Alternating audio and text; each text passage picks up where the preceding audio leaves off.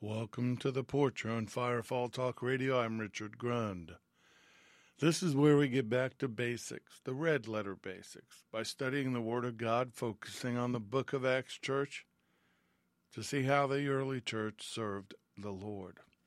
We follow their example. We take a deeper look into their service to the kingdom of God. They weren't building their own kingdom. They weren't building their own ministries. They were furthering the kingdom of God. Our desire is to find and restore the priesthood of the believer and that focus, regaining the world-shaking influence of the early church. By digging deeper into Scripture, not watering it down, we find the church the Lord intended and not the man-made one. The church age is not over, brothers and sisters. What happened in the upper room is as much for today as it was on the day of Pentecost. If you believe that, and you know that, and you want more in your spiritual walk with Yeshua HaMashiach, Jesus the Messiah, you're welcome to join us on this journey as we get back to basics. Rebooting the upper room, that's what this whole thing was about, starting day one in 2010. If you have any questions, go to firefalltalkradio.com, use the contact button, write to us, or send an email to theporch, lowercase one word, at firefalltalkradio.com. If you'd like to support what we do, we appreciate your support and hope that you will. If you need more information, reach out to us, but if you go to the main page for firefalltalkradio.com, there are ways to do so. Welcome to all of our listeners from the various streaming platforms. If you don't know where you can find us, go to the main page. All of the places that we are streaming are listed. If you need prayer and you want to pray for others, maybe you want to be a part of the Porch community, thank you for doing so. Just reach out to us. We'll plug you in. Remember, we care about you. Make sure you subscribe to us on the various social media accounts we have: Facebook, Instagram, X, formerly known as Twitter. There are links on the main page as well. There's also links in the description. If you want to be a part of our aerial support, first of all, we appreciate it. SRT is looking at a new mission in 2024. Bigger and more dangerous than we've ever done before. So if you want to start praying for us now, that would be great. For each and every member of the team and our families. And also, as always, I don't know what it is about the end of the year. All of a sudden you start getting hit with things. So prepare for impending and overshadowing expenses right now. We start out praise reports and prayer requests, so let's praise Him. Praise you, Abba Father. Praise you for your love. Praise you for your amazing grace.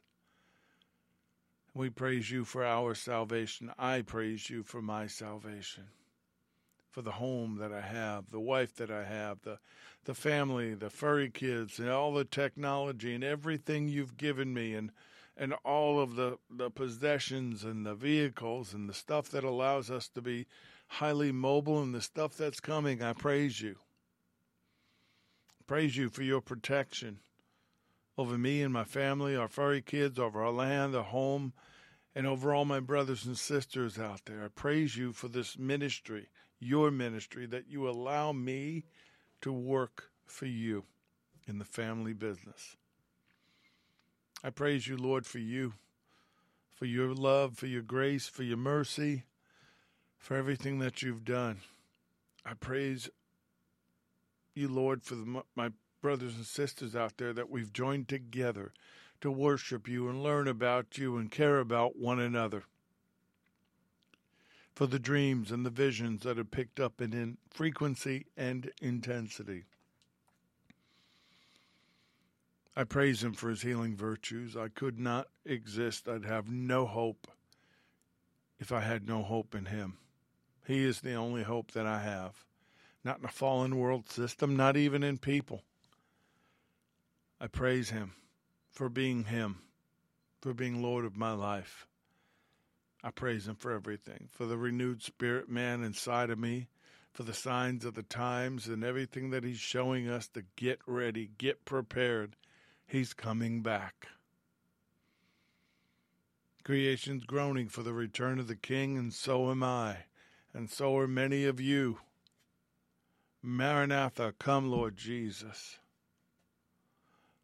And for the coming kingdom and the new Jerusalem, that one day we will be where we reside. So let's pray. Let's pray for Israel.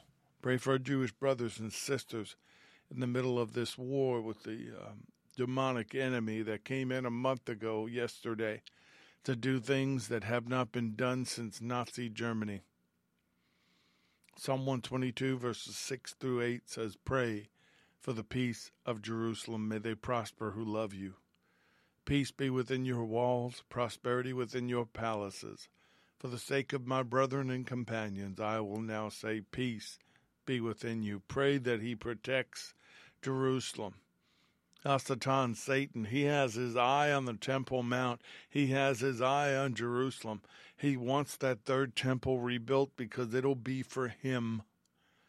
And he will walk in through his Antichrist and sit down and declare that he is God and demand to be worshipped as God. I pray for the fatherless, the widows, the innocents, both in and out of the womb, for the martyrs, and the victims of injustice. I pray for divine wholeness, health, and healing in me and my wife and family and every one of you as we get back to our divine design. The way you are right now is not the way he designed you and when he put you in your mother's womb. This world, our choices, ancestry have interrupted and interfered. We've made some bad decisions that have helped. But every day, pray to get back to your divine design. I pray right now for healing, for all that are sick in heart, mind, body, soul, or spirit. In the name of Yeshua HaMashiach, I speak to you down to the cellular level. Be made whole, be healed in Yeshua's name. I pray for protection, Psalm 91 covering, the angels all around, us staying within the hedge, behind the walls, and out of the enemy's crosshairs.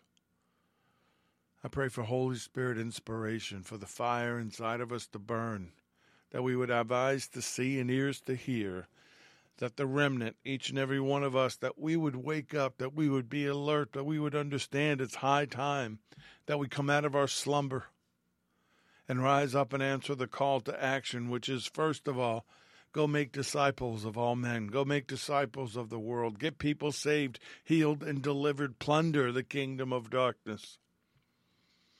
I pray for those that have been blessed to be a blessing, so that we can be a blessing to others and be a conduit and a flow from the throne room. I pray for people to rise up in prayer, faith-filled, world-shaking prayers, that during this supernaturally active and very dangerous time, both in the natural and the supernatural, our protection and our covering, we pray for one another, and we believe and receive, standing together, shield of faith, sword in hand, armor on, back to back, side to side.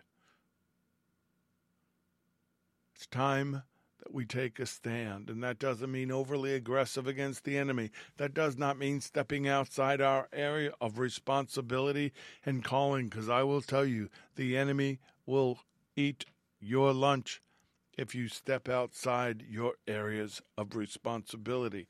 But we can do what he's called us to do. Destroy the work of the enemy, set the captives free, glorify him. I pray for edification, encouragement, inspiration. I pray for the kingdom of God to become foremost and preeminent in our lives, and that we, each and every one of us, this ministry, SRT, everything, can go about exposing the work of the enemy, seeking the lost, helping the dying, and setting those in bondage free. So, Father, we thank you. We claim this We believe this, that the technology is blessed. We are blessed. This word is blessed. Yeshua, we thank you, Lord, for being King of Kings, Lord of Lords, but most of all, being our Savior, our HaMashiach, our Messiah, the Messiah. Holy Spirit, have your way. Do whatever you want to do tonight. Say whatever you want to say through me. Touch your children. Reach in and meet them at their need. Fall upon them. Give them the gifts. Give them the fruit. Change them to the core of their being and glorify the Lord. And I pray these things in Yeshua's name. Amen.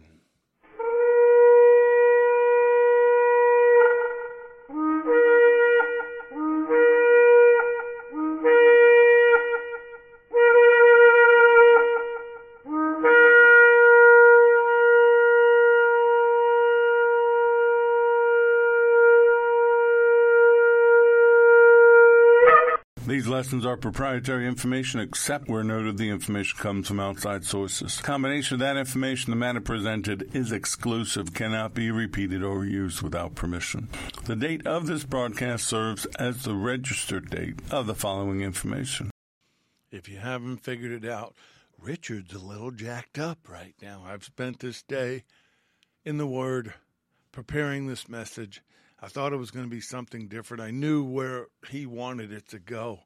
But he's been showing me things and revealing things. And that word edification means to build up. And when the Spirit gets in you and brings the Word to you and brings the Lord in His nature and His personality and in intimacy, you get edified. You begin to be built up. Your spirit man becomes 20, 30 feet tall. You become a giant. And that's the way I feel right now. It's been an awesome day in the Word. And I pray that when we're done, it is that way for you. But I'm following the pattern that we've had over the last couple of weeks, looking at understanding who He is. In this, we're looking at an intimate relationship with the Lord as being the foundation and the key to our spiritual existence. All this other stuff is fluff. It starts at the cross. It goes to the empty tomb. It takes you to the upper room.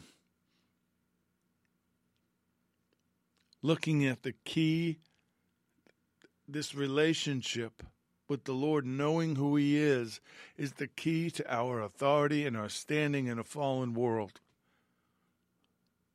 And it's the key to life in the kingdom of God. Go with me to Exodus chapter 3, starting verse 7. Now, I'm going to establish where we're going. The title of this is He Is. We're going to find out who He is. See, the Lord is a jewel which have many facets.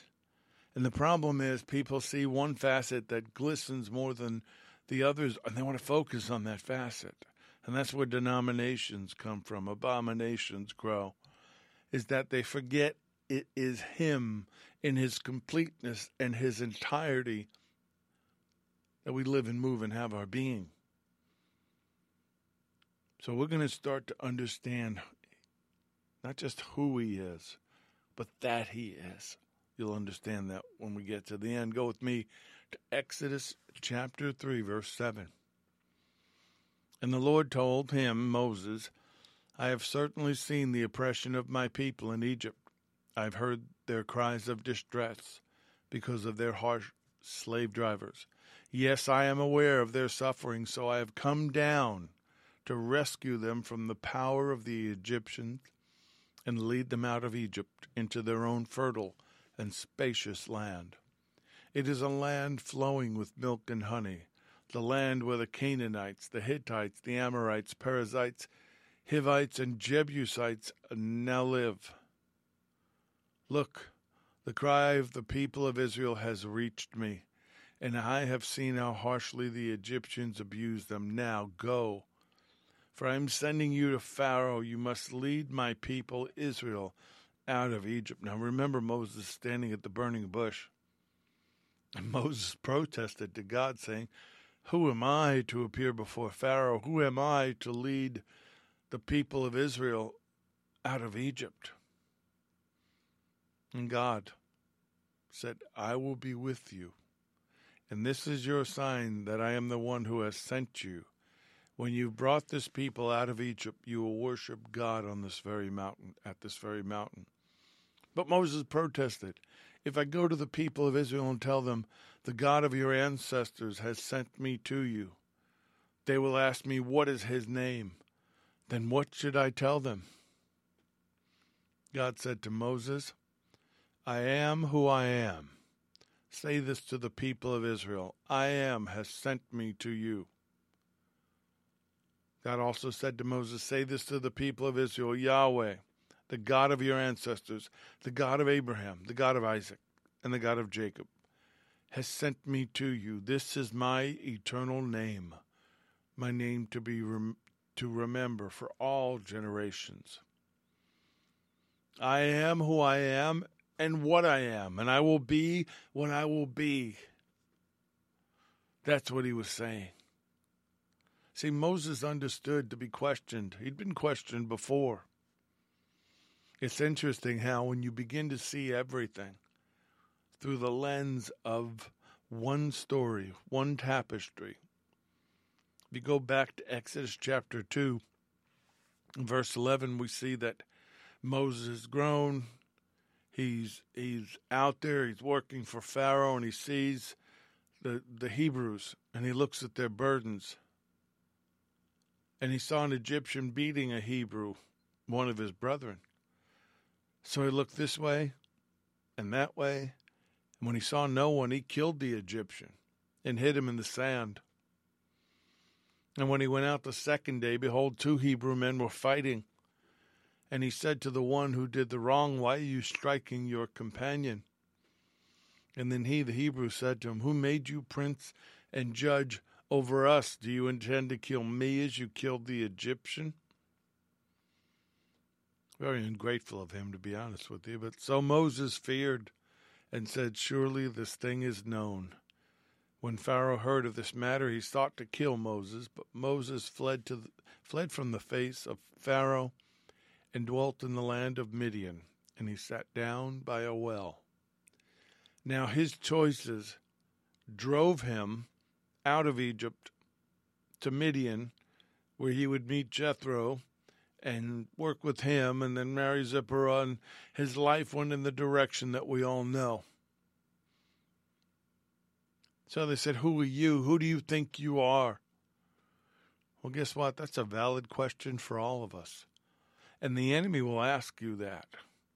If you think you're all that in a bag of chips, the enemy is going to want to confirm it. And if you act like you have faith, they're going to do things to see if you have faith.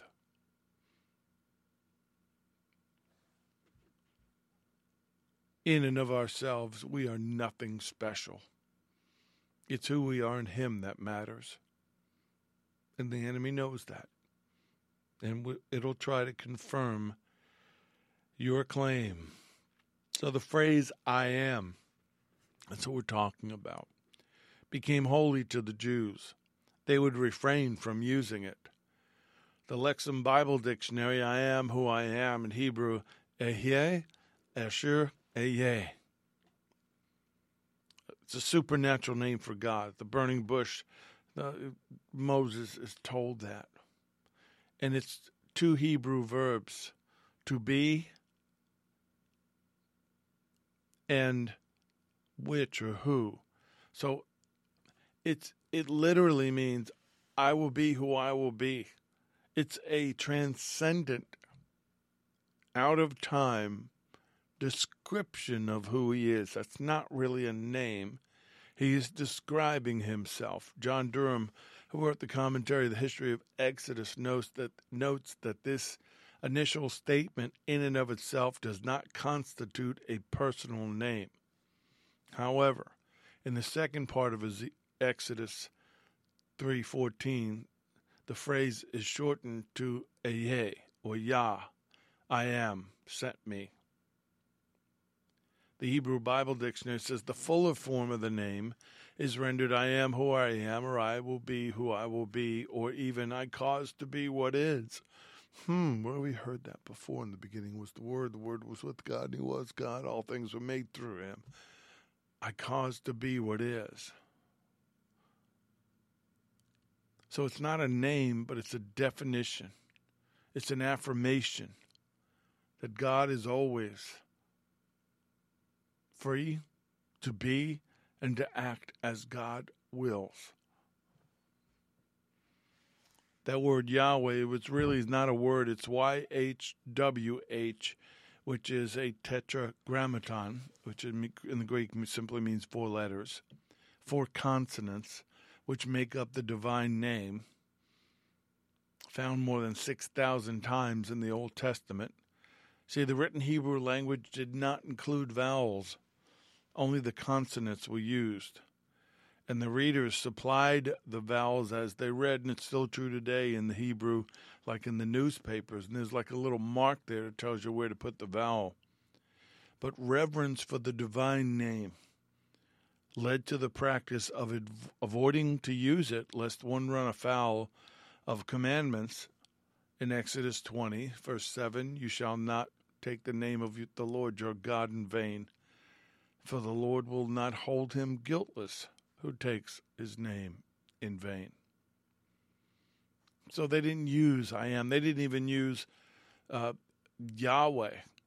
They would change it to Adonai so that they didn't have to say it. And the Latinized form of it is Jehovah, but that's not really a word at all. It's just what they created in place of that. Most scholars teach YHWH is Yahweh. But I know him as Dad. I know him as Abba. So these letters are the Hebrew equivalents of the English Y or J, H, W, and H. The one who is, that is, the absolute and unchangeable one. Whew. See, I'm feeling it already. I'm jacked up. Maybe not you. Maybe you're not getting it, but I've been talking about him. I've been saying his name. I've been feeling the nature of who he is. I am that I am. The air through this room, the skies outside, the trees, the little lizards running around. He holds them together by the sound of his voice, by the very vibrational nature of who he is. That's why you always want to be in harmony with him. Psalm 68, verse 4, sing to God, sing praises to his name, extol him who rides on the clouds by his name Yah, and rejoice before him. But see, the Jews were always concerned about blasphemy, and well, they should during that time. Not only were they committing blasphemy, but their enemies were. The New Unger's Bible Dictionary, it says blasphemy signifies speaking of evil of God, to curse the name of the Lord. Sometimes blasphemy has been retained by translators when the general meaning is evil speaking or slander might have been better. There are 2 general forms of blasphemy: attributing some evil to God or denying him some good that we should attribute to him. It's giving the attributes of God to a creature, which is a form of blasphemy that the Jews charged Yeshua with. See, the Jews looked at Leviticus 24:16, prohibiting, the utterance even of the name. So they say Adonai or Elohim. And see, blasphemy comes into play in the New Testament. And I think it's important that I mention this. In Matthew 12, verses 31 and 32, after Yeshua cast the demon out of a blind and mute man, the Pharisees start saying, well, he cast them out. He did that by the power of Beelzebub. He's using the power of demons. And so this is what the Lord says. Therefore I say to you, every sin and blasphemy, every evil, abusive, injurious speaking, or indignity against sacred things will be forgiven people. But blasphemy against the Holy Spirit will not be forgiven. Whoever speaks a word against the Son of Man will be forgiven. But whoever speaks against the Holy Spirit by attributing the miracles done by me to Satan will not be forgiven either in this age or in the age to come. I have heard current teachers, preachers, evangelists who do not agree with the gifts still being present and do not appreciate those of us that move in the gifts. They've accused us of it being demonic, which is the literal form of blasphemy. You are attributing the gifts of the Holy Spirit to Satan. The red letters, the Lord's words himself said, that will not be forgiven, not in this age or the age to come. And I think many big-name preachers are in for a shock. So the transliteration of the Greek word meaning blasphemy literally means to speak harm. It's an attitude of disrespect and finds its expression in an act directed against the character of God. Leviticus 24:15 and 16. I mentioned it. Then you will speak to the children of Israel, saying, whoever curses his God shall bear his sin. Whoever blasphemes the name of the Lord shall surely be put to death. All the congregation shall certainly stone him, the stranger as well as him who is born in the land. When he blasphemes the name of the Lord, he shall be put to death. Well, thankfully, we don't do stoning anymore. But they will suffer when they stand before him.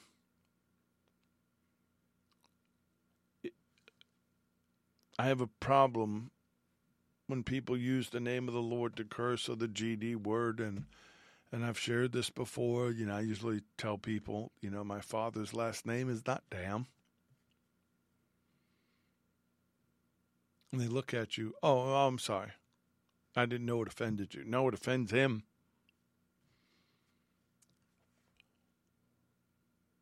It's a capital crime in the Old Testament to be stoned. So they were very sensitive to anyone using the personal name of God or claiming to be God. You see, this is where we get to the New Testament, and this is where we're going. This has kind of been the prologue. See, the New Testament broadens the concept of blasphemy to include actions against the Lord and the body, but we're going to talk specifically about the Jewish leaders in their dealing with Yeshua, and they considered him a blasphemer. Mark chapter 2, starting verse 3. A lot of scripture tonight, folks, and we're going to get to areas of scripture where if you use a highlighter, either in a book, which hopefully you have one, a Bible, or if you use a electronic one, there should be a way to highlight things. If you use a Kindle on your iPad or tablet or whatever, you can highlight things. Then they came to him, bringing a paralytic who was carried by 4 men. Of course, him is Yeshua. And when they could not come near him because of the crowd, they uncovered the roof where he was. So when they had broken through, they let down the bed on which the paralytic was lying. When Yeshua saw their faith, he said to the paralytic, "Son, your sins are forgiven you." And some of the scribes, the Sadducees, were sitting there and reasoning in their hearts, "Why does this man speak blasphemies like this? Who can forgive sins but God alone?" And of course, the rest of the story is he looks at them, he knows what they've said. And he said, "Which would it be easier? Your sins are forgiven, or take up your bed and go, rise up, walk, get out of here?" And of course, we know he does.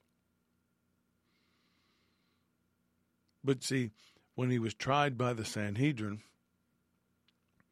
Yeshua not only claimed he was Messiah, he claimed he was equal with the Father, that he was supreme, he was I am. Luke 22, verse 66, and as soon as it was day, this is after he's been arrested, the elders of the people, both chief priests, scribes, came together and led him into their council, saying, "If you are the Messiah, tell us." And he said to them, if I tell you, you will by no means believe. If I also ask you, you will by no means answer me or let me go. Hereafter the Son of Man will sit at the right hand of the power of God. And then they all said, are you then the Son of God? And he said to them, you rightly say that I am. And of course he used the phrase, and he said he was I am, and they said, what further testimony do we need? We've heard it for ourselves from his own mouth. And of course the high priest there ripped his robe, and they put on a nice big religious show, even though their kangaroo trial was illegal and against their own rules. It didn't matter. Such a claim fit the charge of blasphemy and deserved death. Pretty amazing how man can manipulate the things of this world against the things of God. Nothing has changed. Not a thing. And you also know what else hasn't changed? God's going to win, just like he did then. Mark 14, verse 61, now the chief priests and all the council sought testimony against Yeshua to put him to death, but found none. For many bore false witness against him, but their testimonies did not agree. Then some rose up and bore false witness against, saying, we heard him say, I will destroy this temple made with hands, and within 3 days I will build another made without hands. But when they did, even their testimony did not agree. And the high priest stood up and asked Yeshua, and saying, do you answer nothing? What is it these men testify against you? But he kept silent, answered him nothing, and that was like to fulfill the prophecy in Isaiah. Like a sheep, a lamb to the slaughter. He said not a word. And then the high priest asked him, saying to him, are you the Messiah, the Son of the Blessed? This is a different version of what before. And he says, I am. There it is again.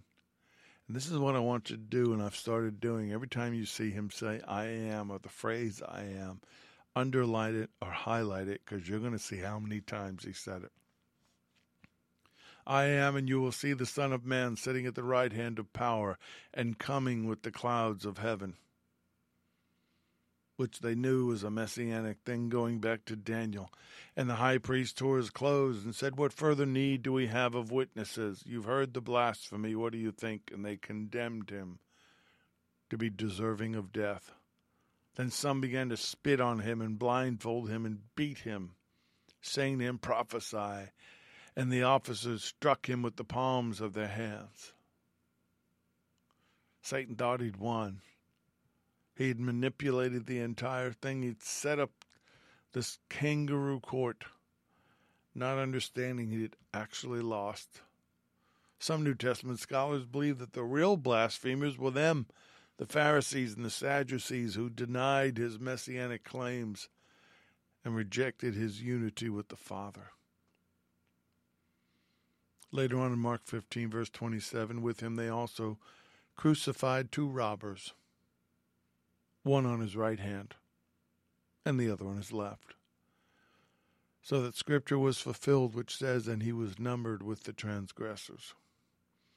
And those who passed by blasphemed him, wagging their heads and saying, aha, you who destroy the temple and build it in 3 days, save yourself and come down from the cross. And likewise the chief priests, also mocking amongst themselves with the scribes, said, he saved others, himself he cannot save. Let the Messiah, the King of Israel, descend now from the cross, that we may see and believe. Even those who were crucified with him reviled him.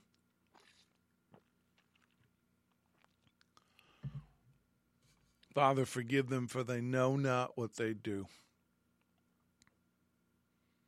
This is Luke 22:34, variation of the story, but picking it up in a different place.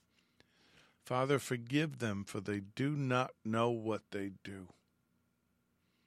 And then they divided his garments and cast lots, and which is also prophesied, and the people stood looking on. But the rulers with them sneered Come on, you saved others. Let him save himself if he is the Messiah, the chosen of God. And the soldiers mocked him, offering him sour wine, saying, if you are the king of the Jews, save yourself. You moron, he was saving you. He was saving the world. And an inscription was written over him in the letters of Greek, Latin, and Hebrew. This is the King of the Jews.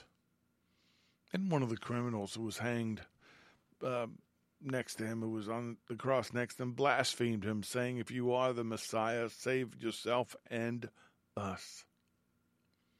But the other answering rebuked him, saying, do you not even fear God, seeing that you are under the same condemnation? We indeed justly, for we receive the due reward of our deeds, but this man has done nothing wrong. And then he said to Yeshua, Adonai, Lord, remember me.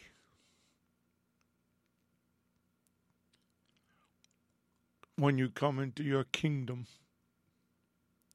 He called him Lord, and he knew that he had a kingdom.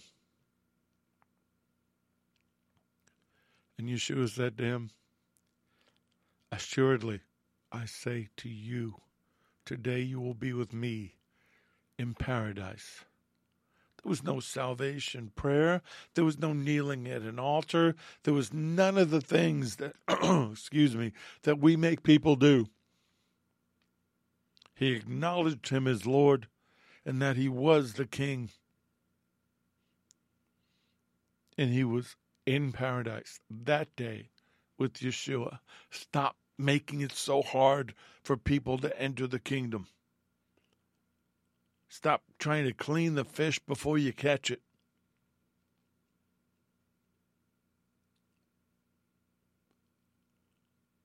You know, many people have said Yeshua never said that he was God or that he was equal to God, and that all those things that some of these false teachers, preachers, celebrities that the enemy is using to deceive the masses. That's not true. He said it over and over. And his actions showed it over and over. From the day he was born, how he was born, where he lived his life from the day of birth to the day of death, everywhere he went, everything he said, everything he did, declared he is the Messiah. The Holman Bible Dictionary says Yeshua is saying, I am, in response, in several New Testament passages, suggest more than him simply identifying that I am he. No, there are times when he says I am so much. Lord, is that you? I am Yeshua. I'm not a ghost. But you know what? He could have said, I am he alone who tramples down the waves of the sea and makes the waves hush. Job's 9:8, he alone spreads out the heavens. He treads on the waves of the sea. Psalm 107, verses 28 and 29, then they cry out to the Lord in their trouble, and he brings them out of their distresses. He calms the storms so that its waves are still. He's asleep in the boat in Mark 4, and the storm's coming, and they're about to capsize, and they say, Lord, don't you care? And he wakes up. He arose, he rebuked the wind, and said to the sea, peace, be still. And the wind ceased, and there was a great calm. He showed over and over that he was the Messiah, that he was, I am. There's no argument there. He is. But is he to you? Oh, you say he's your Lord, but then you do what you want. You act of your own volition. You act like, well, he is the king, but I'm a regent. I'm somebody special. I can do this. I can do that. And he'll cover me. He'll fix it after I'm done. And I got news for you. No, he won't. God will not honor our foolishness. He just won't. He didn't do it with Peter. He didn't do it with anybody in the Bible. He let them reap what they've sown and learn from it. He is the King of Kings and the Lord of Lords. He is the final say. He's the first say. He's everything. John really pounds the drum on the I am concept a lot. John 8:21 through 24. And Yeshua, speaking to the crowds, the Pharisees and the Sadducees, says, I'm going away and you will seek me and will die in your sin. Where I go, you cannot come. So the Jews said, will he kill himself because he says, where I go, you cannot come? And he said to them, you are from beneath. I am from above. You are of this world. I am not of this world. Therefore I said to you that you will die in your sins, for if you do not believe that I am he, you will die in your sins. I am he who, HaMashiach, the Messiah, I am he.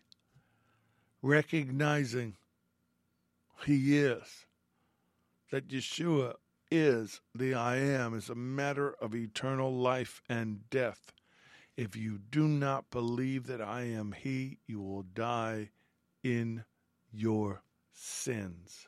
You must be born again. You must be born from above.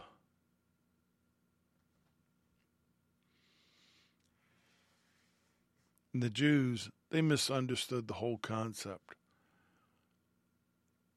They just completely misunderstood the concept of the Messiah. They weren't ready for him. They really weren't looking for him. They're really not looking for them today. So many Jews resist Yeshua for all these religious, nonsensical reasons. But the fact is, they're really not looking. But those that have their hearts triggered, those that are looking for the Messiah, who desire a Savior, who desire completeness, find him.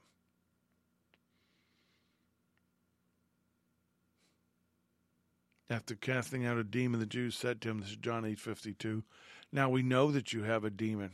Abraham is dead and the prophets, and you say, if anybody keeps my word, shall never taste death. Are you greater than our father Abraham, who is dead, and the prophets are dead? Who do you make yourself out to be? Isn't that amazing? There it is again. Who do you think you are? And Yeshua answered and said, if I honor myself, my honor is nothing.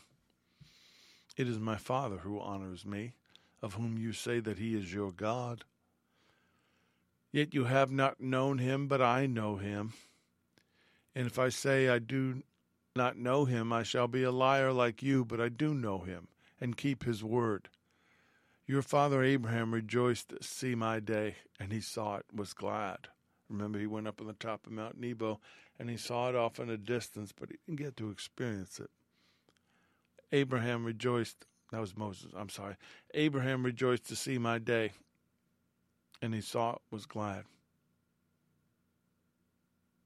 And the Jews said to him, you're not yet 50 years old, yet you have seen Abraham? How they got that from that, I don't know. Yeshua just simply says, most assuredly, I say to you, before Abraham was, I am. Never forget, he's pre-existent. He was in the beginning with God. He is the Word of God. He spoke everything into existence. He and the Father are one. He is one with the Father. See, they misunderstood him when he said before, about Abraham, but they understood very well when he said before Abraham was, I am. He's making a divine claim. And they're about to pick up stones to throw at him. People can be so loyal to their religious beliefs that they're fools. I've heard Jews say, well, I must be loyal to Hashem. I must be loyal to God. I cannot accept Yeshua. And he would say to them, I appreciate your loyalty, but you really haven't been that loyal to me all these years. You don't keep the Sabbath. You don't honor me. You don't live like you know me. It's a religious thing, not a spiritual thing. When he gets arrested in John 18, and they go out over the brook Kidron to the Garden of Gethsemane, he and his disciples entered, and Judas, who betrayed him, also knew the place, for Yeshua often met there with his disciples. It's John 18. Then Judas, having received a detachment of troops, temple guards, officers from the chief priests and Pharisees, came there with lanterns, torches, and weapons. Yeshua, therefore, knowing all things that would come upon him, went forward and said to them, Whom are you seeking? And they answered him, Jesus of Nazareth. And Yeshua said to them, I am he. And Judas, who betrayed him, also stood with them. Now when he said to them, I am he, they drew back and fell to the ground. And he asked them again, Whom are you seeking? Jesus of Nazareth, Yeshua at Nazareth. I've told you that I am he. Therefore, if you seek me, let these go their way, so that it might be fulfilled which he spoke of those whom you gave me. I have lost none.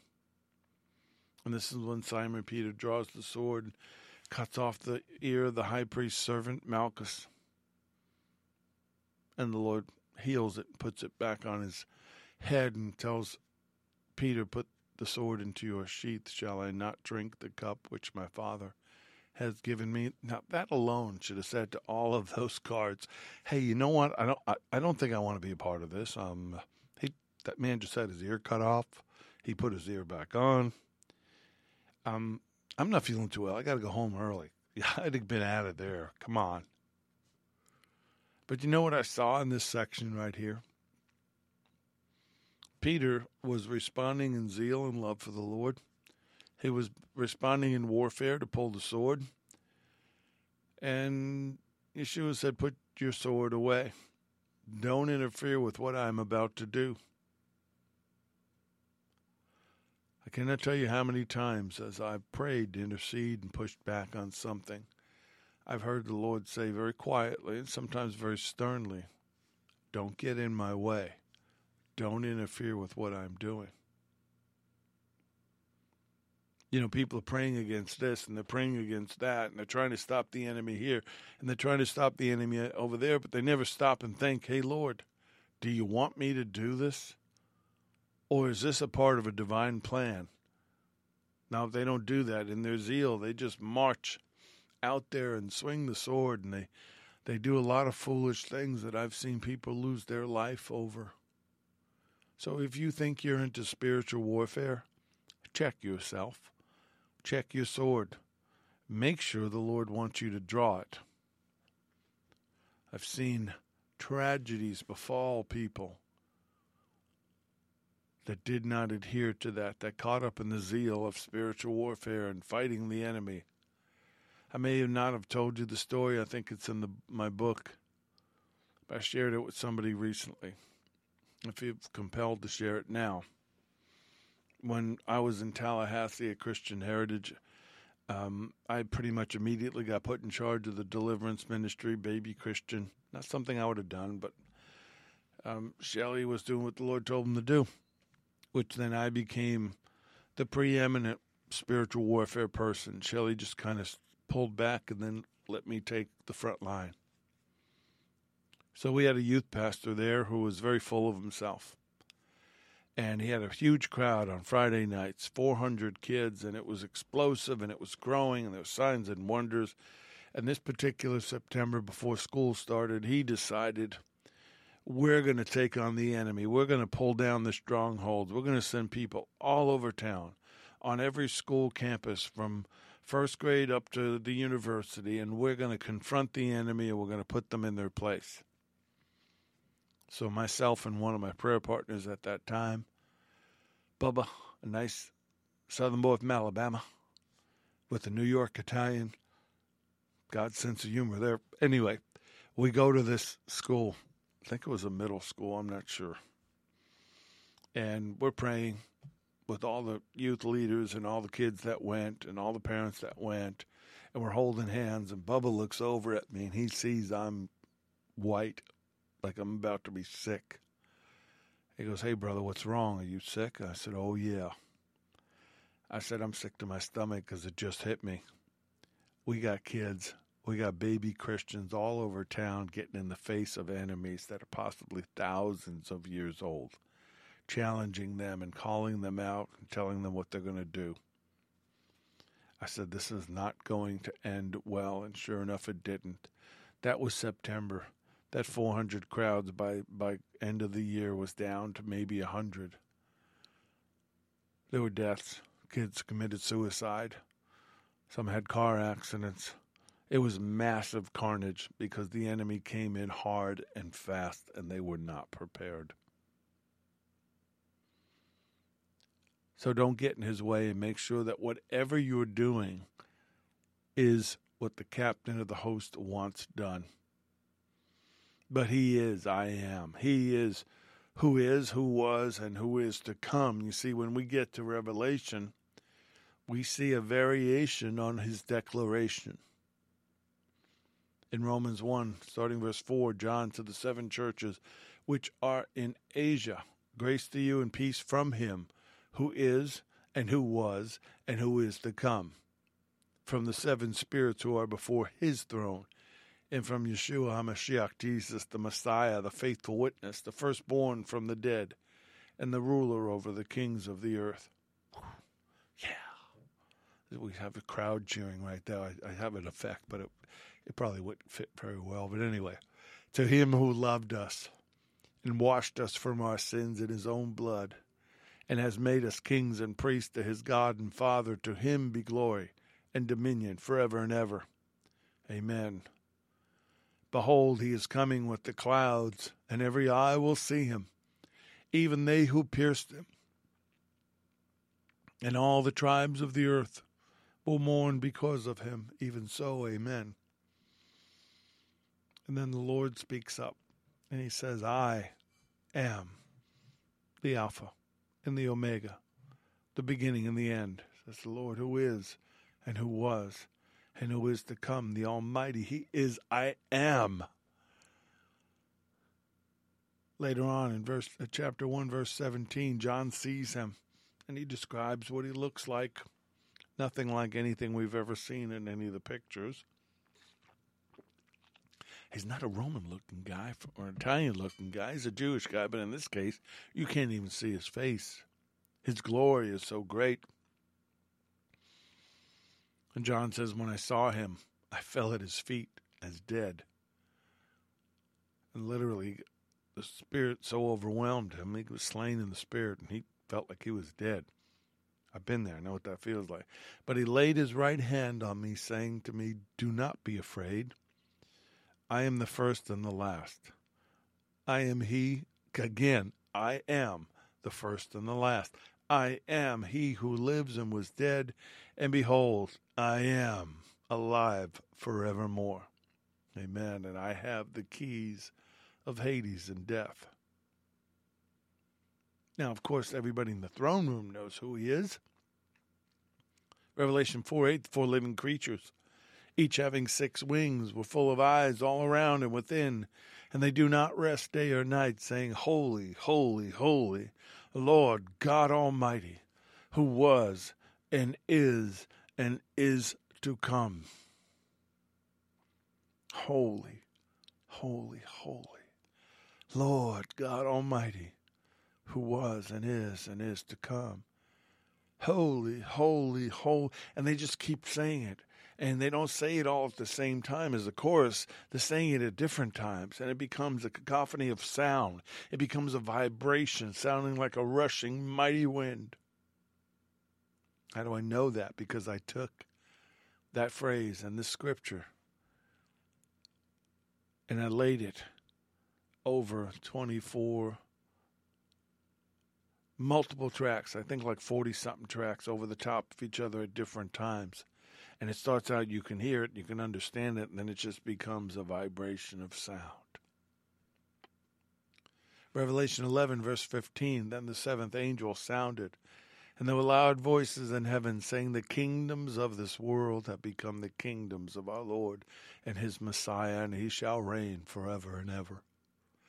And the 24 elders who sat before on their thrones fell on their faces and worshipped him, saying, we give you thanks, O Lord God Almighty, the one who is, and who was, and is to come, because you have taken your great power and reigned. Revelation 16, verse 4, the third bowl is poured out, and the waters turned to blood. Then the third angel poured out his bowl on the rivers and springs of water, and they became blood. And I heard the angel of the waters saying, you are righteous, O Lord, the one who is, and who was, and who is to be, because you've judged these things. They have shed the blood of the saints and prophets, and you've given them blood to drink, for it is their just due. So for those who question God's sovereignty, for those who question the Lord's preeminence, John, the writer of Revelation, confirms and reaffirms and pretty much establishes that Israel's faith in the I Am is in Yeshua and the glory that he is due. I am the bread of life, John 6:35. I am the light of the world, John 8:12. I am the door of the sheep, John 10:7. I am the good shepherd, John 10:11. I am the resurrection, God, John 11:5. I am the way. I am the truth. I am the life, John 14:6. I am the Alpha and the Omega, Revelation 1:11. And I am the living one, and I was dead, but I am alive forevermore, Revelation 1:18. He is I am in everything. From the beginning to the end, he is I am. See, we're going to be talking about he is, and we're going to take each one of these scriptures I've just read, and we're going to begin to break them down so that you can understand this jewel, and you can see all of the facets, and you can see him in all of his glory, and you could live a life that you never, ever, ever want to betray him or disappoint him or do anything to hinder who he is, and that people see him as their Savior, as their Lord, as their Master, as their everything. It's amazing how Paul, when he first got saved, being as smart as he was and knowledgeable, studied under the Jew of all Jews, the Pharisees of Pharisees, Gamaliel, and he knew the scriptures and he knew the word, and he went into the synagogues and he started riots and he got beat up and he got caught up. I'm going to prove to them. And then at the end of his ministry, he says, I know one thing. I know Yeshua and him crucified. He got back to basics. He got back to the cross. He got back to what is the foundation of our faith: the bloody cross, the empty tomb, the upper room. Everything else he realized was fluff. It was knowledge. It was extra weight that we really don't need to carry. Father, in the name of Yeshua, Abba, we come to you as your children. We desire so desperately with our finite minds to understand the infiniteness of your glory, of the reality of you, of your majesty. Holy Spirit, help us. Help us in our ignorance. Help us in our simpleness to see him as he is. Moses got to see him and came down and absorbed the glory so much it resonated and shone out from his DNA through his skin. And we are transformed from glory to glory. Lord, shine down your glory upon us. Change us. Change us so that we can resonate from the inside out, that we can be beacons in this darkness that is covering the earth, and a deep darkness the people, but that we can arise and shine through love and grace and mercy for those that are wounded, that are hurting. They've been bitten by the enemy. They're missing parts of themselves, but you can make them whole again. They've had their hearts broken and their marriages destroyed, and they've been ripped apart, and they've lost their children, and they've been rejected, but you will accept them. You'll make them whole. Help us to be that for them, to be beacons, to be a lighthouse, to be a safe place for them to come to take to you so they can be hidden under your wings. Help us to shine. Help us to glorify you, to shine you, not us, not man, not a theology, not a denomination, not a church fellowship, but you, so that they can understand who you are. Please help us with that, and let us go. Let us go. Let us go do this. Let's take it out to the world and heal the sick and raise the dead. I pray this in Yeshua's name. And if you agree with me, just say, Amen. May the Lord bless you and keep you. May Adonai make his face to shine upon you and be gracious to you. May the Lord, Adonai Yeshua HaMashiach, Jesus the Messiah, lift up his countenance upon you and give you peace. Give you shalom. I'm Richard Grund. This has been The Porch on Firefall Talk Radio.